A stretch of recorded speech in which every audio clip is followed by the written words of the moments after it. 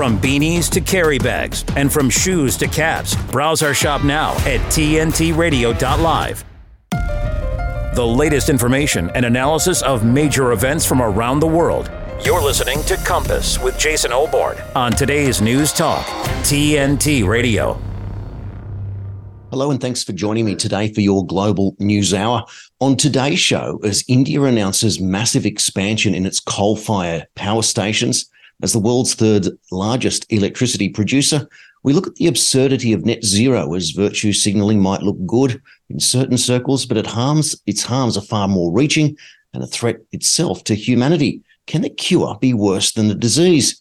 In the US, on the 60th anniversary of the assassination of its president, John F. Kennedy, still more than 60% of the American population don't believe the official narrative that Lee Harvey Oswald acted alone, meaning that the majority of Americans believe there was a conspiracy. We'll hear from Oliver Stone. The Dutch elections results are coming through and the right-wing party of Geert Wilders appears to have won the most seats, but may be unable to form a coalition government. But first today, in a much-needed boost for morale for the people of Gaza, the West Bank and Israel itself, there has been some consensus at last, with Israel and Hamas agreeing to a 4-day ceasefire in the war in Gaza, a breakthrough that will facilitate the release of dozens of hostages held by militants, as well as Palestinians imprisoned by Israel, officials say. Still, Prime Minister Benjamin Netanyahu said Israel would resume the war after the truce and keep fighting until we achieve all of our goals, including the destruction of Hamas fighting and governing abilities and the return of all hostages. The ceasefire temporarily freezes both sides in the war in place at a tenuous moment. Israeli troops hold much of northern Gaza and say they have dismantled tunnels and much of Hamas's infrastructure there. But Israeli officials acknowledge the group's infrastructure remains intact elsewhere. In recent days before the truce, Israel underlined that it was determined to take its ground offensive into the south. The ceasefire is due to commence at 10 a.m. Israeli time Thursday, about 5 hours from now on this live broadcast. With more, we get this update from Australian Channel 9. Outside military headquarters in Tel Aviv, families of hostages campaign for their return. After 47 days of heartache, some will soon get their wish. Today, bringing a major breakthrough. Israel's cabinet voting to approve a deal that will see 50 women and children return home. For them, every minute matters, that we will honour the commitments made by the Israeli government. I can only hope that our enemies will do the same. Under the agreement with Hamas, fighting will pause for at least 4 days to allow for the staggered release of captives from Gaza. In return, Israel will free 150 Palestinian women and children from its jails. Hundreds more trucks will also be permitted to cross into Gaza, so fuel and humanitarian aid can be distributed across the territory. Meanwhile, dozens of people from the same family have been killed in the Jabalia refugee camp, the Palestinian foreign minister has said, as Israel continued to bombard the besieged Gaza Strip in the hours after an agreement was reached for a truce that was expected to go into effect Thursday. The Palestinian foreign minister Riyad al-Maliki said on a visit to London Wednesday that 52 members of one family were killed in the refugee camp in northern Gaza. Only this morning, from the Qudura family in Jabalia, 52 people have been wiped out, completely killed, he said. I have the list of names, 52 of them. They were wiped out completely from grandfather to grandchildren. In southern Gaza, Al Jazeera's Tariq Abu Azoum said that the heavy strikes continued on Wednesday in the lead up to the humanitarian pause. These areas are considered to be safe places to flee from the north, he said, after an Israeli strike left a residential building in Khan Yunis completely destroyed. But they are experiencing the same level of Israeli bombardments. Separately in Khan Yunis, the bodies of more than 100 Palestinians originally held at the Al-Shifa hospital in northern Gaza, which had been repeatedly razed by Israeli forces, were buried in a mass grave. The agreement between Israel and Hamas, the Palestinian armed group that governs Gaza, comes after nearly 7 weeks of war in the besieged territory that has killed thousands and displaced hundreds of thousands of others. Key details on the agreement remain unclear, but it is expected to include the release of 50 civilian hostages, the release of 150 Palestinians detained in Israeli prisoners, and a 4-day halt to hostilities in Gaza. The pause is expected to coincide with an influx of the humanitarian aid in the besieged enclave. And UN Chief Antonio Guterres described the agreement as an important step in the right direction, but added that much more needs to be done to end the suffering. As news of the ceasefire for a hostage and prisoner exchange between Palestinians and Israel, there is incredible anticipation from those who have missing loved ones, either as hostages or prisoners. Despite this feeling of possibility, much nervous apprehension abounds whether some or all of these people will actually be freed, or if something could prevent the ceasefire. Reporting from Nablus, here is Zain Basravi explaining the feeling on the ground in the West Bank. Balata refugee camp in Nablus, the most populated in the occupied West Bank. Scarcely a wall not covered in bullet holes. Residents normally prepare for Israeli raids. Now they wait for news of a homecoming.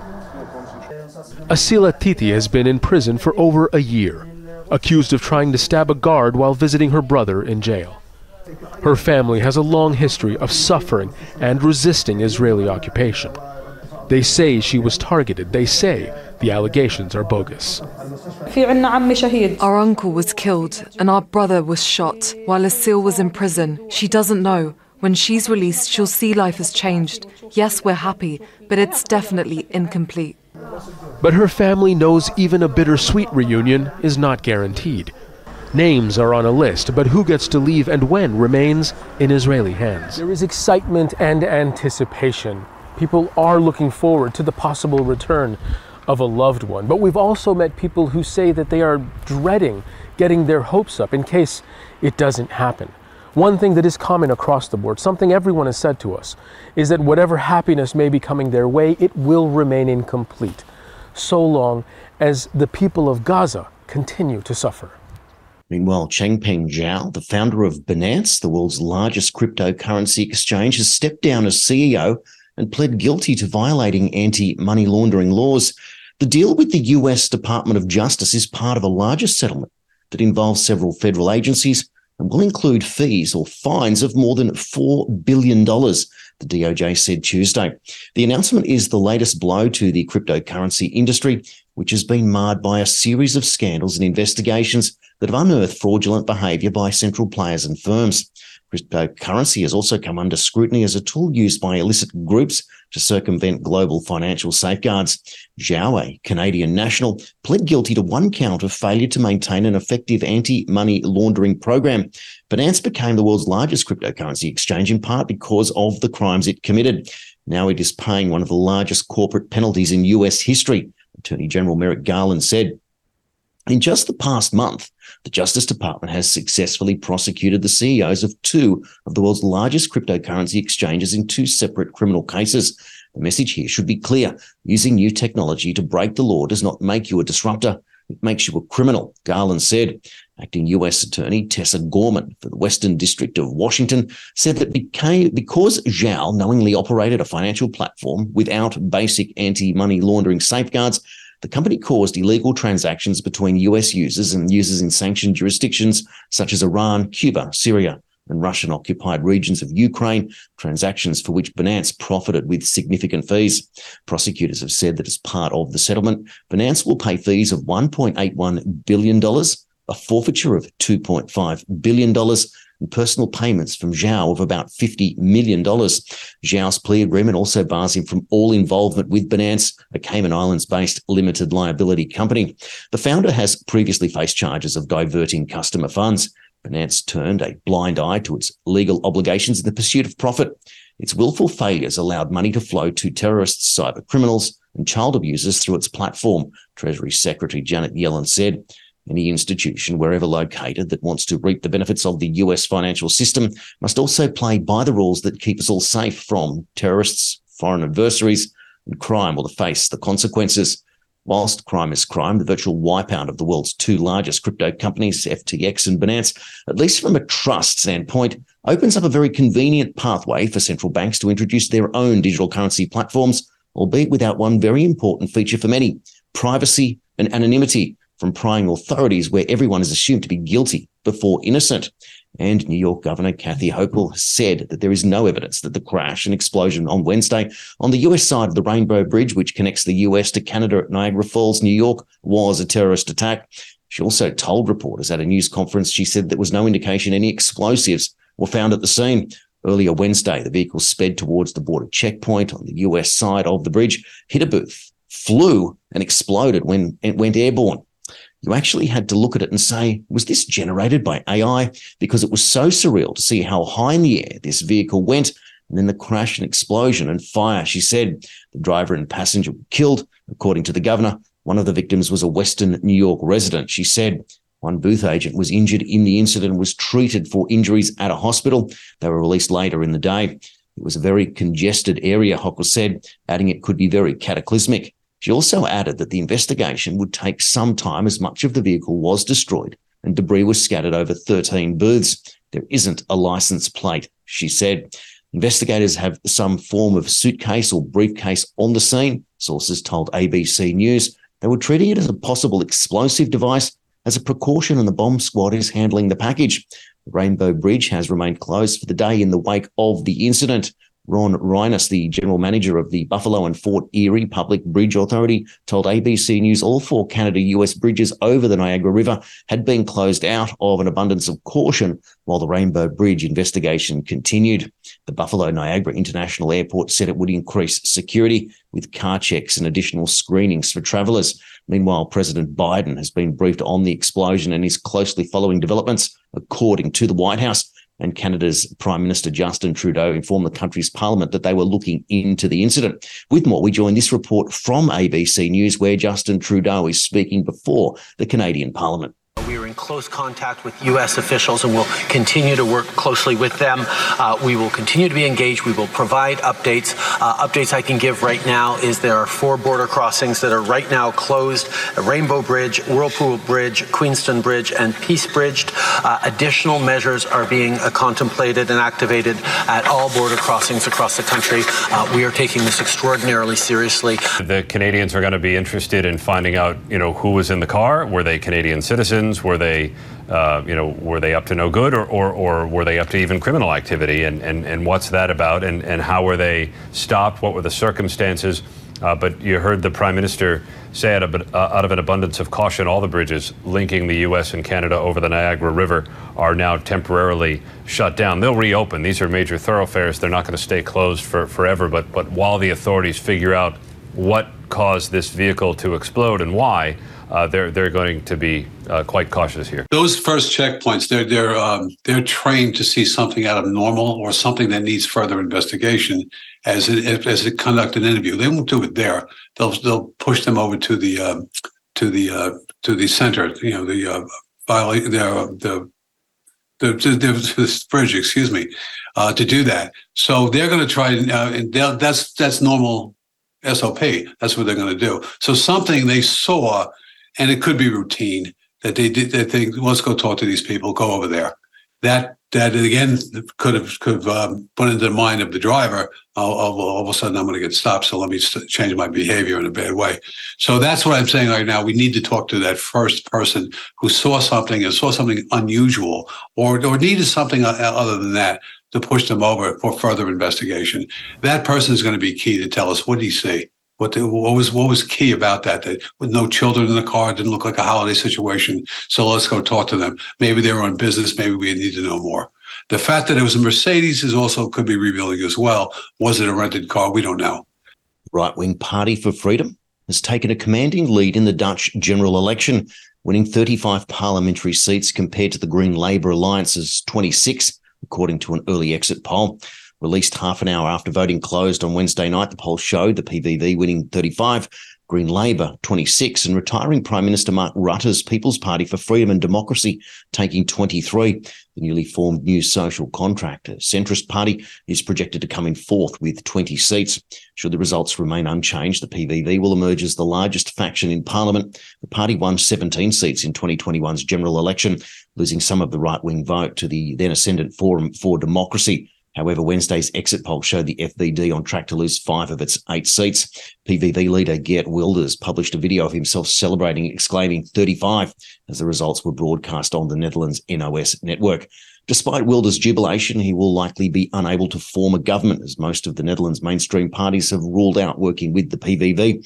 Wilders' party supports restrictions on Muslim immigration and the closure of mosques, although Wilders toned down his usually fiery rhetoric in the run-up to this year's vote. And speaking via video link, Russian President Vladimir Putin criticised unwise economic decisions taken by governments, including those defended as necessary to fight the effects of the pandemic, have led to global economic turmoil. The injection of trillions of dollars and euros into the economy, into the banking system, ultimately provoked a surge in global inflation, a rapid increase in food and energy prices. This is precisely what lies at the heart of the events that he mentioned: turbulence in the global economy, not our actions and our attempts to achieve justice in Ukraine. No, according to Putin. According to the president, such policies have also led to higher interest rates, which have hit the poorest countries the most. Moscow stands for the rebuilding of open and mutually beneficial international economic cooperation based on the principles of the UN Charter and of collegial and mutually respectful teamwork. He stated, according to Putin, it is important to achieve effective optimization of the system of global economic management, namely to restart the World Trade Organization in full, including its arbitration function. Putin also stressed the importance of increasing the role of developing economies in international financial institutions, including the IMF and World Bank. According to the Russian leader, it is critical to use the resources of these organizations in the interests of the development of countries and regions that are truly in need and not for the opportunistic political purposes. We are ready to work together to solve the problems of the economic agenda with the G20, as well as other international institutions, including the BRICS, the weight and influence of which is obviously growing, especially taking into account the process of its expansion, he concluded. And coming up after the break, the woes of the Biden administration continue as the people are revolting. This is Compass on TNT Radio. TNT Radio's Timothy Shea. I'm a native New Yorker. I've lived here most of my life. I love the energy. I love all the cultural opportunities.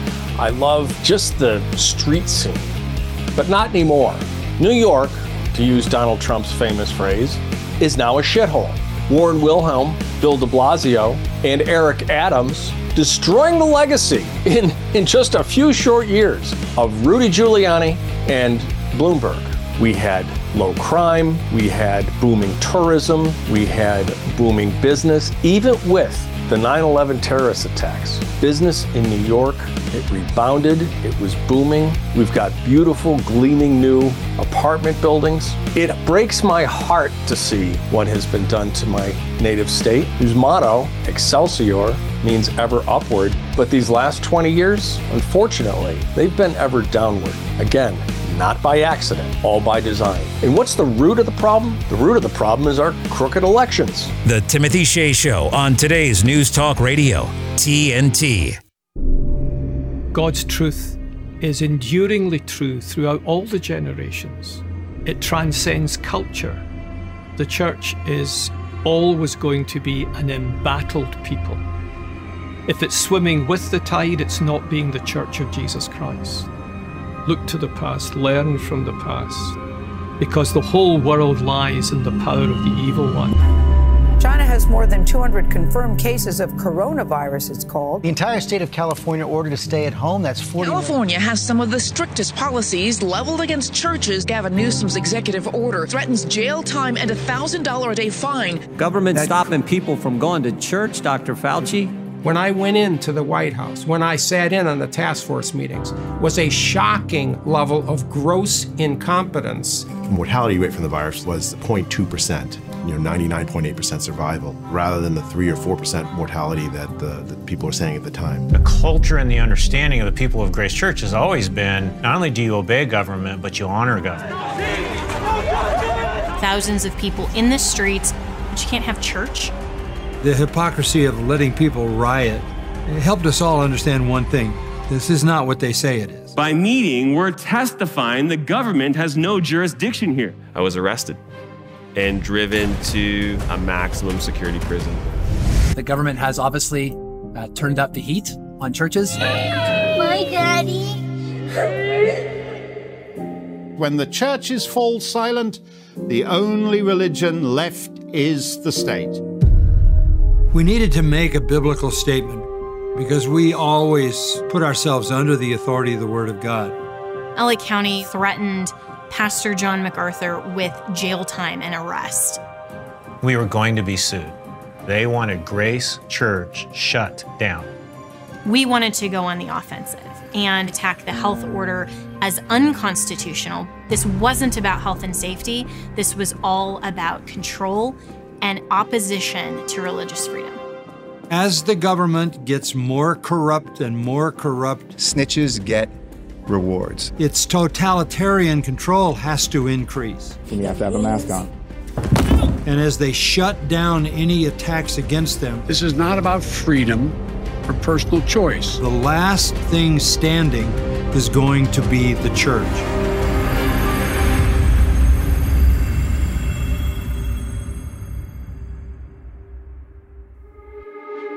From world news to global policies and beyond, this is Compass with Jason Olbourne on today's News Talk, TNT Radio. Welcome back. In what is probably not a shock, some 60% of Americans think that President Joe Biden helped and participated in his son's foreign business dealings, according to a Harvard-Harris poll published Monday. Republican lawmakers are currently investigating Biden's alleged influence peddling and will soon decide whether to impeach the president. According to the survey, 81% of Republicans, 39% of Democrats, and 59% of independent voters agree that Biden helped and participated in his son's business. The president and his son both scored low favorability ratings in the survey, with 55% of respondents having an unfavorable or very unfavorable view of Hunter Biden and 48% holding the same view of his father. Reports of Biden's involvement in his son's dealing first surfaced during or before actually the 2020 election, when the New York Post published files from Hunter's laptop suggesting that business people from China, Ukraine, Russia, and other countries paid Hunter for access to his father during the elder's time as vice president. Hunter's former business partner, Devon Archer, told a congressional hearing in July that Hunter's position on the board of Burisma, the Ukrainian energy firm, was given to him solely to guarantee that the company would have influence over US policy. Archer also alleged that Biden dined multiple times with Hunter's clients and that Hunter received money transfers immediately after at least two of the meetings. And former US House Speaker Kevin McCarthy opened an impeachment inquiry into Biden's alleged profiteering in September. And earlier this month, current Speaker Mike Johnson said that the GOP will decide very soon whether to formally prosecute the president. And a former mayor and mentee, friend of Pete Buttigieg, Patrick Wojahn, has been sentenced to 30 years in prison for the exploitation of 500 children. Crickets from the Biden White House, of course. He pled guilty to over 100 counts of possession and distribution of child sexual abuse material. Wojahn was serving as mayor of the College Park up until last March, when he resigned to deal with his own mental health. The former mayor's husband, Dave Colasar, is standing by him and arguing that he's a good person. In spite of everything, I continue to look up to him. To my husband, I want to say I love you. Back in 2019, Wojahn called Buttigieg his buddy and said that he was even mentored by the now Secretary of Transportation. I actually met Mayor Pete shortly after I was elected mayor in 2015. Went to the US Conference of Mayors winter meeting in DC in January of 15 and was assigned to be my buddy, Wojahn said in the 2019 interview. I can now serve in a leadership role as vice chair of civil livability and bicycling, in part due to his mentorship. Here is CBS's Baltimore dedicating an entire 20 seconds to this conviction of yet another person who should never have been in power. Well, today, a judge will sentence the former mayor of College Park, Patrick Wojahn, who pled guilty to 140 child porn charges in August. Police say Wojahn was using an anonymous account on the messaging app Kik to upload multiple videos of kids being sexually abused. We're told there will be a press conference after the sentencing as well. Reserve Bank Governor Michelle Bullock has sparked backlash for suggesting that Australians going for haircuts and dentist visits are to blame for high inflation, hinting that further interest rate pain may be on the way to tackle homegrown inflation. The central bank chief said on Wednesday that domestic factors were the dominant driver of the cost of living crisis. The comments sparked angry and mockery on social media. Breaking: bald people lead the fight against inflation. Former independent member of parliament Tony Windsor wrote on X. One user commented, just read that the RBA governor is lashing out at people for having dental treatments and haircuts. Damn, guilty as charged. I go to the dentist every year and have to have an extra minor procedure this year. I'm planning on getting a haircut this week. Another woman said, this is the most ridiculous nonsense I believe I have ever heard from an economist. Michelle Bullock also wants us to visit the dentist less.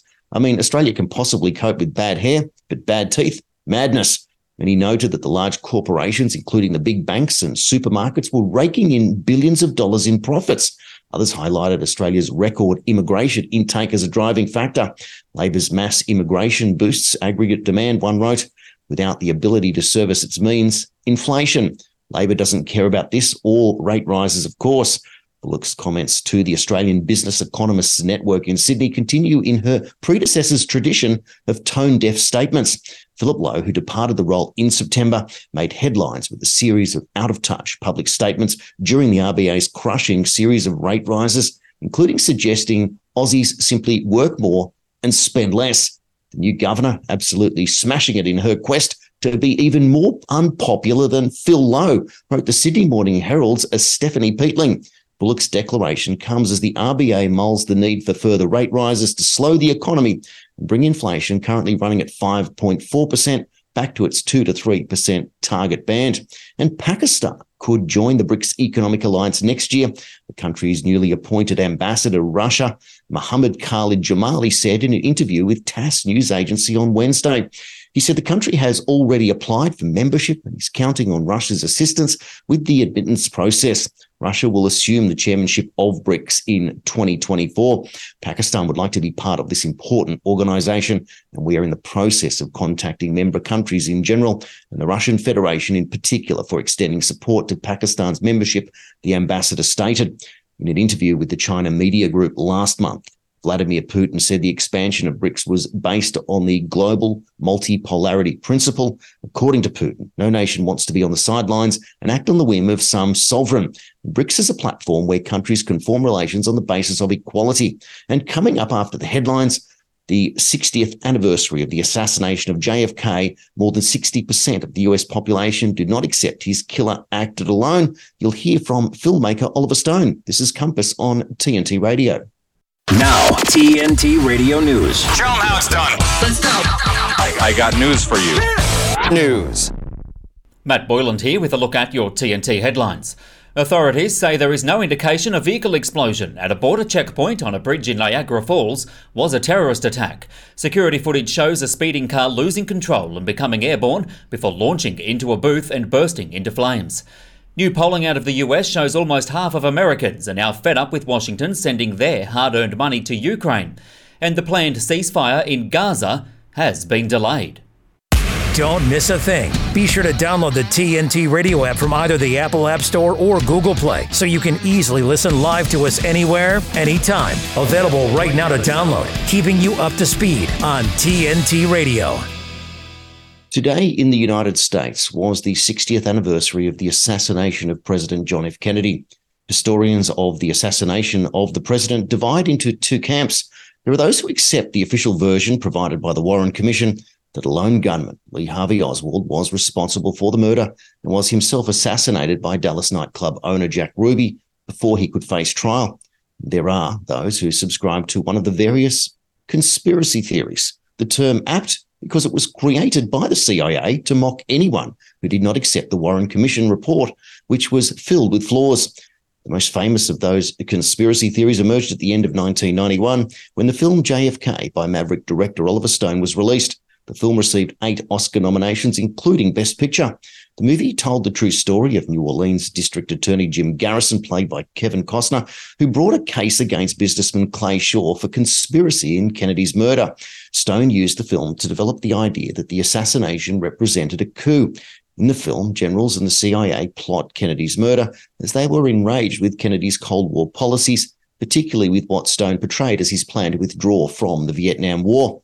Here is Oliver Stone speaking to Joe Rogan about the murdered president and also his thoughts today, more than 30 years after making the film, who he thinks is really responsible. We're paying for it to this day because I think Mr. Kennedy was one of the really on the road to being a great president. I think he did a lot of great things that people don't even know, and we put that in the documentary. What he was actually doing in Africa, people don't know. What he was doing around the world in Asia, in Cuba, obviously, South America, what his plans were. People don't understand that there was a big divide between Lyndon Johnson, who he was about to get rid of him as vice president for the next election. There was a big divide in thinking between Kennedy and Johnson.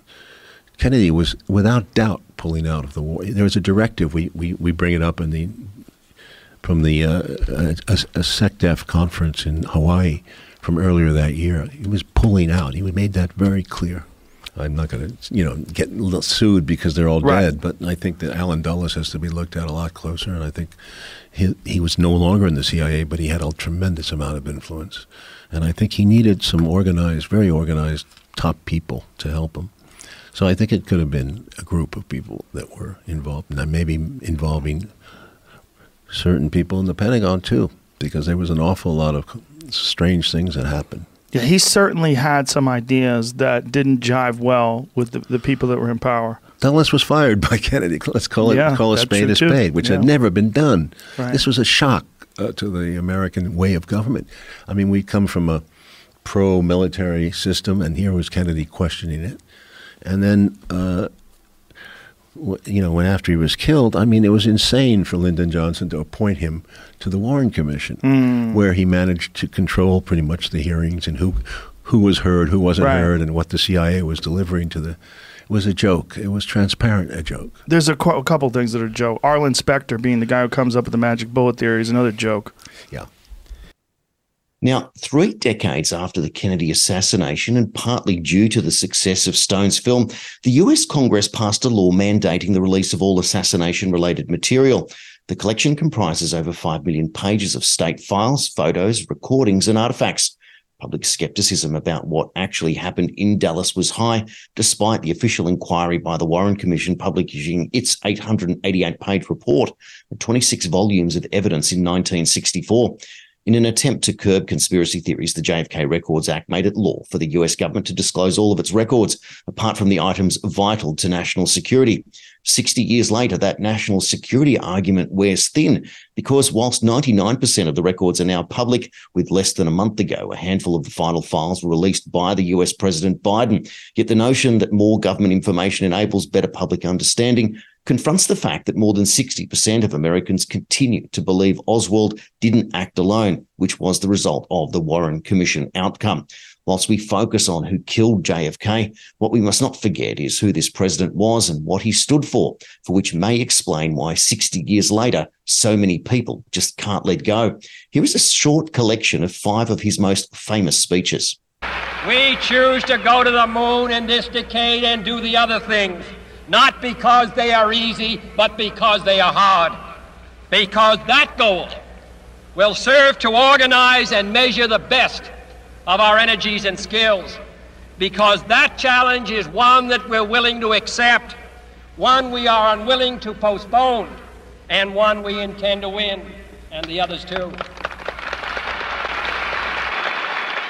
I believe in an America where the separation of church and state is absolute, where no Catholic prelate would tell the president, should he be Catholic, how to act, and no Protestant minister would tell his parishioners for whom to vote, where no church or church school is granted any public funds or political preference, and where no man is denied public office merely because his religion differs from the president who might appoint him or the people who might elect him. I have therefore chosen this time and place to discuss a topic on which ignorance too often abounds and the truth too rarely perceived, and that is the most important topic on earth, peace. What kind of a peace do I mean, and what kind of a peace do we seek? Not a Pax Americana, enforced on the world by American weapons of war, not the peace of the grave or the security of the slave. I am talking about genuine peace, the kind of peace that makes life on earth worth living, the kind that enables men and nations to grow and to hope and build a better life for their children. Not merely peace for Americans, but peace for all men and women. Not merely peace in our time, but peace in all time. The very word secrecy is repugnant in a free and open society. And we are, as a people, inherently and historically opposed to secret societies, to secret oaths, and to secret proceedings. We decided long ago that the dangers of excessive and unwarranted concealment of pertinent facts far outweighed the dangers which are cited to justify it. Even today, There is little value in opposing the threat of a closed society by imitating its arbitrary restrictions. Even today, there is little value in ensuring the survival of our nation if our traditions do not survive with it.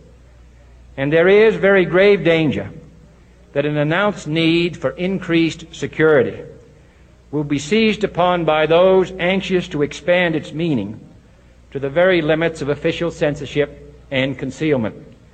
That I do not intend to permit to the extent that it's in my control. And so, my fellow Americans, ask not what your country can do for you, ask what you can do for your country. Many argue that Kennedy, who was just 46 when he was murdered, was at the time that America lost its innocence. And coming up after the break, as India is currently building more coal-fired power than Australia produces entirely, we look at the absurdity of net zero and the lengths at which the globalists will go to push their agenda. This is Compass on TNT Radio. De-weaponizing weather with reality and perspective. I used to work for the once great AccuWeather. I don't know if any of you know the history of AccuWeather, but it was started by a brilliant meteorologist, a pioneer in his field, Dr. Joel Myers. And his philosophy was simple: let me get the best forecasters and put them under one roof, and then let them compete against each other. And so what happened was, when AccuWeather started in the 70s and 80s, it was like the New York Yankees of weather. It was unbelievable. But as time went by, things have changed. Joel is long retired, for instance, and now they are one of the main media outlets, I call them meteorological misinformation media, that continues to whip the hysteria up. Now, my bias against that is the fact that I used to work for them, and there were so many great people that I learned from there. And I don't know what they think about what they see now, but there's one climate article after another coming out. But you know something? I'm being too harsh on them, because there's a poll on Twitter by me, if you want to go look, The American Storm, and you're more than welcome to vote on it, that says only 3% of people responding say that they drive climate hysteria the most. Guess who is winning hands down? The Weather Channel, 40.6%. Behind them, the New York Times, 30.5%. So the Washington Post is in there at 25.9%. So these articles, and apparently they just appear in front of me every morning. Whenever I open up my computer, there's a bunch of them that just flash on. I gotta not let them bother me. Obviously, no one's really looking at that. They're looking at the Weather Channel, the Washington Post, and the New York Times. And believe me, they're beating the drum like mad. This is TNT Climate and Weather Watchdog, meteorologist Joe Bastardi, asking you to enjoy the weather. It's the only weather you got. Our beautiful world is changing, withering, dying by the hands of those who don't value nature, even though we all depend on it for life itself. But there is hope. Together with caring friends, the Nature Conservancy can restore our lands, heal our waters, and save our wildlife with big solutions only nature can provide. But every day we lose more of the places we love, and we urgently need to save endangered lands, waters, and wild species. The actions we take today will determine the tomorrow we leave to our children and grandchildren. The water they drink, the air they breathe, the beauty they experience. To learn more about how you can help protect and conserve our beautiful world, visit nature.org today. This is Compass with Jason Olbourne on today's News Talk Radio, TNT. Welcome back. Here's a fun fact for you. Since the beginning of COVID, India has added more people to its population than the entire populations of Australia and New Zealand combined. How about that? The Indian government has asked private companies to boost investments in new coal-fired plants to meet the country's growing demand for energy. Reuters reported this week the Power Minister, Raj Kumar Singh, held a meeting with private firms and urged them to not miss the growth opportunity and build more coal-fired power capacity, the outlet said, citing officials familiar with the matter. The country's demand will rise to 335 gigawatts by 2030, compared to the current 240 gigawatts, according to the latest estimates. India, one of the world's top carbon emitters, has about 27 gigawatts of coal-based power plants under construction and another 24 gigawatts of capacity in pre-construction stages, according to Singh. For comparison, India's current installed capacity is 416 gigawatts compared to Australia producing 23.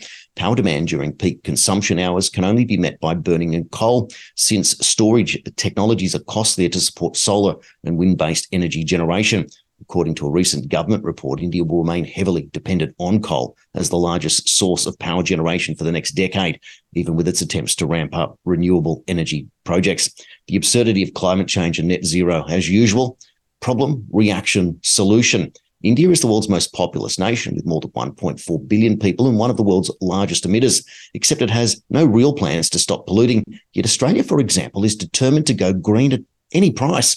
The climate zealots of the Greens and Labor see this opportunity to create a lasting legacy, only that legacy is not the one that they think it is. Here is broadcaster Alan Jones explaining the absurdity in both overall terms and Australian terms. What is causing climate change? Is it carbon dioxide? Yes, carbon dioxide pollution is a major contributor. Okay, so can I ask you, this is not a trick question, what percentage of the Earth's air is carbon dioxide? Oh, I don't know. And I say, hang on, you don't know what percentage of the atmosphere is carbon dioxide, and yet you're prepared to stand the economy on its head to address a problem, the detail of which you don't know. So when I then explain that the percentage of carbon dioxide in the atmosphere, Alice, is how much? Alice, how much of carbon dioxide in the atmosphere? To answer Alice? the question, Scott Morrison has said he believes in climate change and that he wants to do something about it. Alice, how much carbon dioxide is the problem? How much carbon dioxide is there in the atmosphere? I'm not a scientist. I don't know. I'm a Well, hang on. If you're going to argue the case, you ought to know. It's 0.04%. And of that 0.04%, human beings around the world create 3%. And of that 3%, Australia creates 1.3%. But if carbon dioxide is 0.04% of the atmosphere, and human beings are responsible for 3% of that 0.04%, and Australia is responsible for 1.3% of the 3% of the 0.04%, it's like saying there's a granule of sugar on the Harbour Bridge. Clean the bridge up, it's dirty. Numbers Jones quoted equates to is that for every 1 million parts of any air sample in this country all the way up into the atmosphere, just 1.56 of the 1 million is created by human carbon pollution, or 999,998 parts per million are not. This would mean that if there were no humans, then the Earth would heat up as a natural phenomenon. For balance, Alex Epstein argues that the net zero approach is absurd and indeed reckless. How can you move 8 billion people from an energy source they depend upon to another that does not yet exist? When human beings are productive, then we experience the world as abundant and safe. And the mistake people make is to think that's natural. So they think, oh, the world I'm in today, that's natural. And so all I'm worried about is doing new things like climate change to affect it adversely. What they don't realize is that it's unnaturally livable because of all the fossil fueled machines. And if they stop working or work less, then the whole world as we know it collapses. And this happens in any era, but in particular, an era where you have 8 billion people, like the world does not naturally support 8 billion people. Like, you historically had hundreds of millions of people. Yeah. So it's really scary situation. And we're actually seeing it with like fertilizer prices and things, to take a fossil fueled world that is reliant on fossil fuels to be amazing and that 8 billion people depend on, and then to really try to defuel it and say, oh, I think this solar and wind will work. Like the recklessness there is the level of reckless. The people think it's reckless to increase the amount of CO2 in the atmosphere from 0.03% to 0.04%. That's not reckless. The world has had 15 times more CO2 and life thrived, and it might be a different world, but it's a livable world for sure. It is totally reckless and unprecedented to defuel a fossil fueled world that 8 billion people depend on without a replacement. We're seeing a microcosm of that in Europe. We're seeing that with agriculture. And so it is an obviously dangerous experiment. And I want to stop that experiment now. I don't want to get toward what they want, which is let's eliminate all fossil fuels by 2050. And yet, even though we don't have any replacements now, we have some environmentalist organization told me we're going to have a replacement. So we should shut all the fossil fuels down and then hopefully something will replace. However, our globalist entwined uni-party politicians, those of the left and the right, who only argue about subjects that they are not going against our globalist unelected policymakers like the World Economic Forum and the World Health Organization, care little for this impractical reality, leaving many to eventually perish or fend for themselves after spending decades making their constituents, or is that subservience, dependent on the government for everything in the socialised model outlook for a one-world government. Here is Australian Senator Ralph Babet reading this absurdity into the parliamentary Hansard. Now, to all the Australian farmers, miners and tradies out there, I'd like to welcome you to the dystopian world of net zero, a world brought to you by the Liberals, Nationals, Labor and the Greens. Now, let me inform you of the wonders of the only electric ute currently available for sale in Australia. For 93 grand, nearly 93 grand, plus on-road costs, you can drive away in a brand new, made in China, LDV ET60. Doesn't that just sound appealing? Are you dreaming of weekends away camping, caravanning or boating? Forget it. This beauty has a towing limit of 1,000 kilograms and is only available in two-wheel drive with a range of under 200 kilometres when towing or carrying a load. Now, instead of asking the salesman for free floor mats, better ask him to throw in a free diesel generator and a jerry can. How's about that one instead? Not convinced? Here is the kicker. It's carbon neutral. How good is that, right? As long as you ignore the 3,000 kilograms of steel, copper, lithium, nickel, manganese, cobalt, graphite, zinc, and all the rest of it.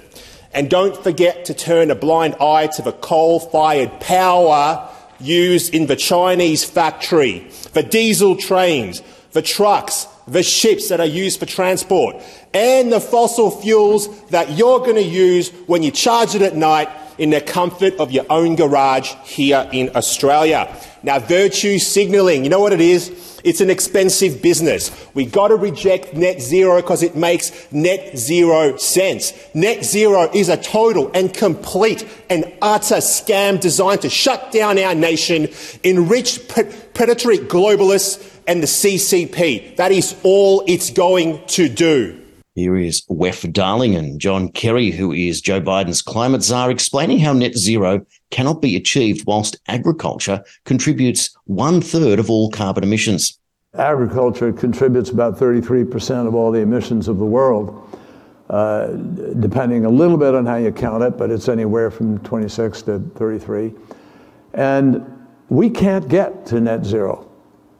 We don't get this job done unless agriculture is front and center as part of the solution. But with a growing population on the planet, we just crossed the threshold of 8 billion fellow citizens around the world. We just crossed that in this last year. Emissions from the food system alone are projected to cause another 0.5 degree of warming by mid-century on the current course that we are today. A 2-degree future could result in an additional 600 million people not getting enough to eat. And you just can't continue to both warm the planet while also expecting to feed it. Doesn't work. So we have to reduce emissions from the food system to keep the 1.5 degrees alive. Why do we have to keep 1.5 degrees alive?